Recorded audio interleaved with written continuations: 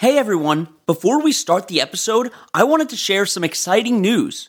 We have a YouTube channel now.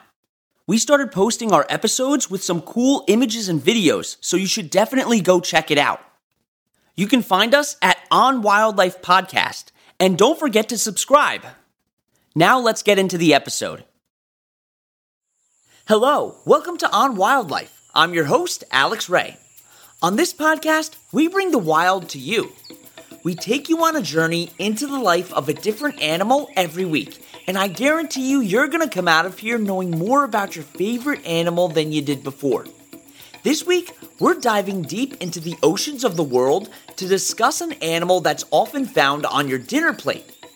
They're an apex predator whose anatomy allows them to swim through the water with blazing speed. And although they're one of the best predators in their ecosystems, they're also one of the most overexploited species in the world. So grab your snorkeling gear, because this week we're learning about tuna.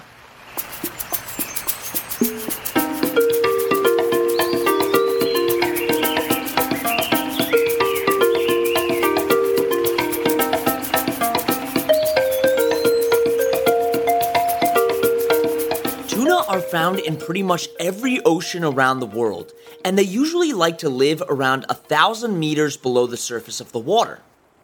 There are 7 species of tuna: northern bluefin tuna, albacore, yellowfin tuna, southern bluefin tuna, big-eye tuna, blackfin tuna, and longtail tuna.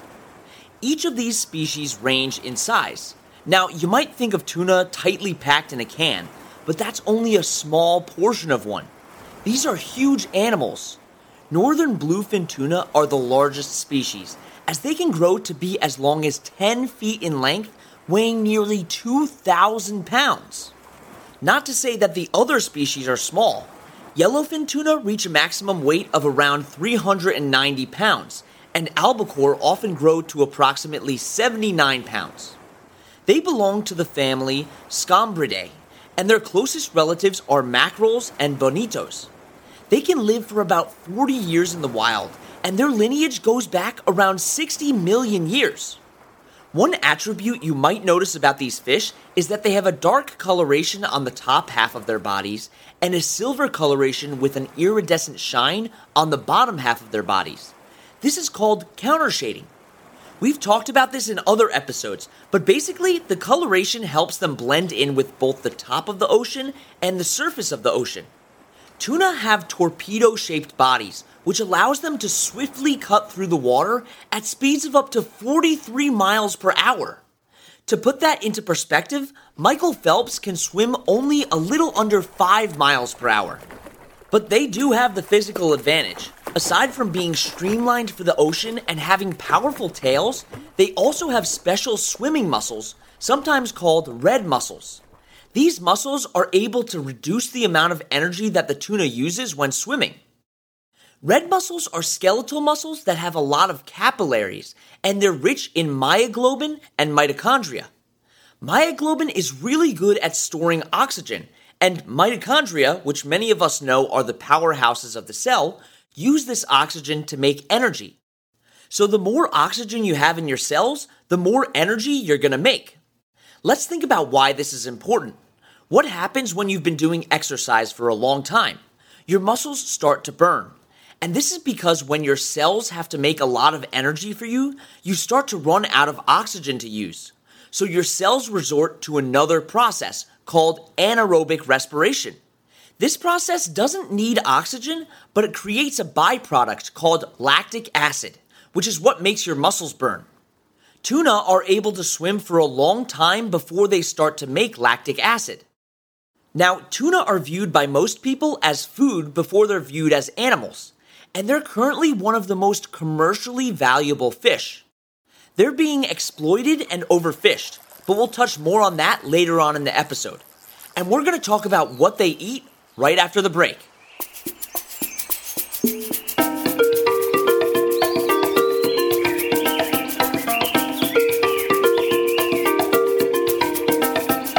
The science word that I want to talk to you about today is community. That might seem like a common word to use, but in biology, we use it in a different way. A community is all of the living things that inhabit a specific area. For example, birds living in a tree that has insects and squirrels would be considered a community.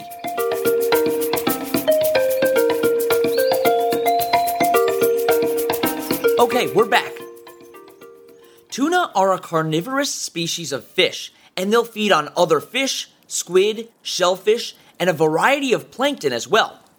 They're pretty much near the top of the food chain, which is probably surprising to hear. They use their insane speed to chase down their prey, and they can work together as well. Some species of tuna, like bluefin, often hunt in coordinated schools, almost like a wolf pack. And as a result, they're able to take out schools of herring, mackerel, and even eels. Most of the time, they'll swallow their prey whole. But because they're so big, not many other animals in the ocean can eat them. The only real threats to them are orcas, sharks, and of course, humans. Now, many of us have probably eaten tuna before, but because they're at the top of the food chain, eating them can cause some serious health problems. They're susceptible to something called bioaccumulation. This is where small, harmless things build up over time to be harmful. For example, microplastics are small plastics created by us that end up in the oceans, and smaller marine animals tend to eat them. Then, fish that eat those animals start to accumulate more microplastics, and the amount keeps increasing until you're at the top of the food chain. So, tuna can contain unsafe amounts of microplastics that we're now eating. This happens with mercury too. Processes like burning coal and oil release mercury into the air. The airborne mercury is then deposited on land and water, where microorganisms convert it into methylmercury. Fish can also absorb methylmercury directly through their gills. When humans then eat the fish, they get the mercury that's in the fish's flesh. This can cause damage to the kidneys and the brain, and can also cause damage to the nervous system and fetal development. This is why pregnant people are not supposed to eat tuna. During reproduction, tuna gather together in spawning aggregations. Males and females produce eggs and sperm at the same time, which allow multiple individuals to mate at the same time. Females may lay up to 10 million eggs at a time. Tuna breed between the months of April to June in the Gulf of Mexico and June to August in the Mediterranean. Tuna larvae hatch after only 1.5 to 4 days, and they're often 3 millimeters long with large heads and jaws. The parents don't care for the offspring at all because they grow quickly and increase 1 millimeter in size every day. Growth becomes especially accelerated 20 days after hatching, as then they begin to grow more than 2 millimeters a day. It takes approximately 10 years for adult tuna to reach 2/3 of their maximum length. Tuna larvae feed on small organisms like brine shrimp, other fish larvae, and rotifers. And young tuna begin schooling or traveling together once they reach a similar size to the other individuals in the school and become mature between the ages of 4 to 8 years old. Tuna school based on their size rather than their species. It's pretty common to see many different species of similarly sized tuna all in a school together, which is pretty crazy. Schools are very fast moving and have been known to cross the Atlantic in 60 days. Tuna perceive their environment and communicate through visual and chemical cues. They also have a well-developed lateral line system.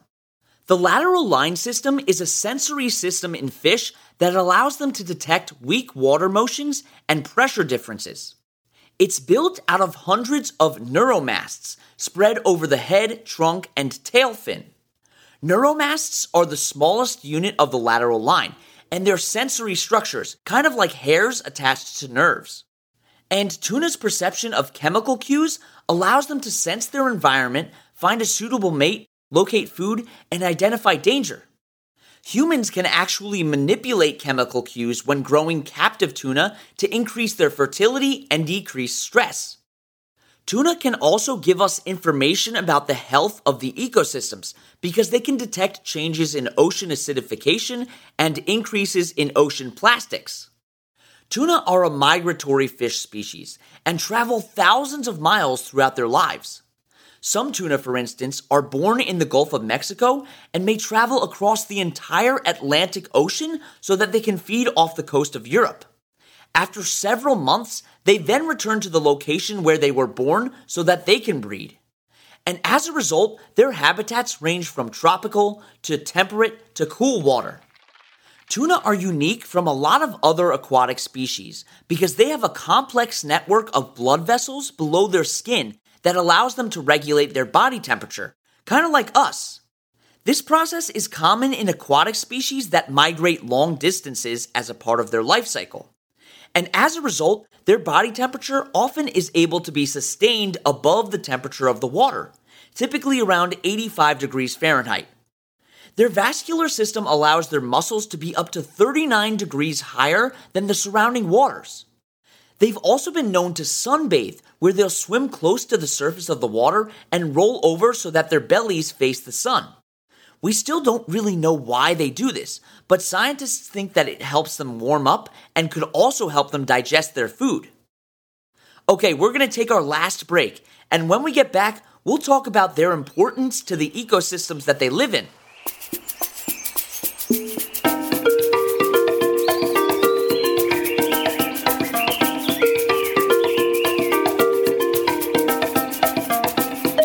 Time for today's trivia question. What is a shark's body structure made out of? A. Bone, B. Cartilage, C. Keratin, or D. Chitin?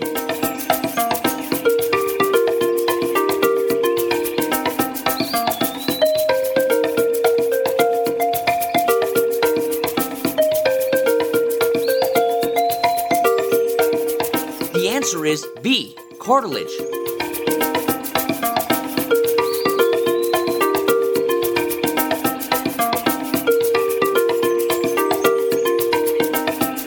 Welcome back. Tuna are an important apex predator for their ecosystems.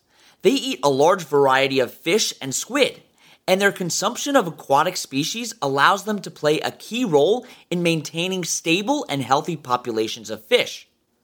Tuna also act as a host to at least 72 parasites. Many of these parasites live on their fins, gills, and the surface of their bodies. They also have a mutualistic relationship with other tuna species. These other species increase the size of the school, allowing it to become more heavily protected. These individuals that join the school are then benefited by being able to obtain more food and reproductive success. And so many people around the world use tuna as a food source. They're among one of the most commercially valuable fish on the planet, like I said earlier. And northern bluefin tuna are among the greatest trophies within sport and commercial fishing. They're considered a delicacy, with costs ranging from $40 to $200 per pound. At Tokyo Fish Market auctions, one bluefin tuna can cost millions of dollars. However, one individual has enough meat to make around 12,000 pieces of sushi. But because they're so valuable, their populations have greatly declined due to overfishing. Many environmental organizations have been advocating for fishing regulations on tuna, but with not a lot of luck. Tuna catching and fisheries are causing many tuna species to rapidly decline. The International Seafood Sustainability Foundation found that species like Pacific bluefin tuna are heavily overfished, with the Atlantic bigeye and the Indian Ocean yellowfin tuna additionally experiencing overfishing. This phenomenon occurs when adult fish are being caught faster than they can breed and replenish the population. Illegal fishing of Atlantic bluefin tuna is also a significant problem. This is because the laws are not being enforced. A common way that illegal fishing occurs is when fisheries acquire tuna ranching pens, which are temporarily used to house and fatten the wild fish. Overfishing of wild tuna not only endangers the populations of tuna species, but also compromises the populations of other fish species that often travel alongside tuna, such as skipjack. These species are increasingly caught as bycatch, which means that they're not intended to be caught, but they are. The bycatch fish are disposed of as waste rather than being released back into the water, thus contributing to overfishing of the global fish populations. We've seen around an 80% decrease in bluefin tuna populations in the last 40 years. This needs to come to an end, and there are already organizations that are helping tuna and the habitats that they live in right now. You should check out the International Commission for the Conservation of Atlantic Tunas, Northwest Atlantic Fisheries Organization, and Indian Ocean Tuna Commission. Thank you so much for coming on this adventure with me as we explored the world of tuna. You can find the sources that we used for this podcast and links to organizations that we reference at onwildlife.org. You can also email us with any questions at onwildlife.podcast@gmail.com. And you can follow us on Instagram at @on_wildlife and on TikTok at @onwildlife. Don't forget to tune in next Wednesday for another awesome episode. And that's On Wildlife.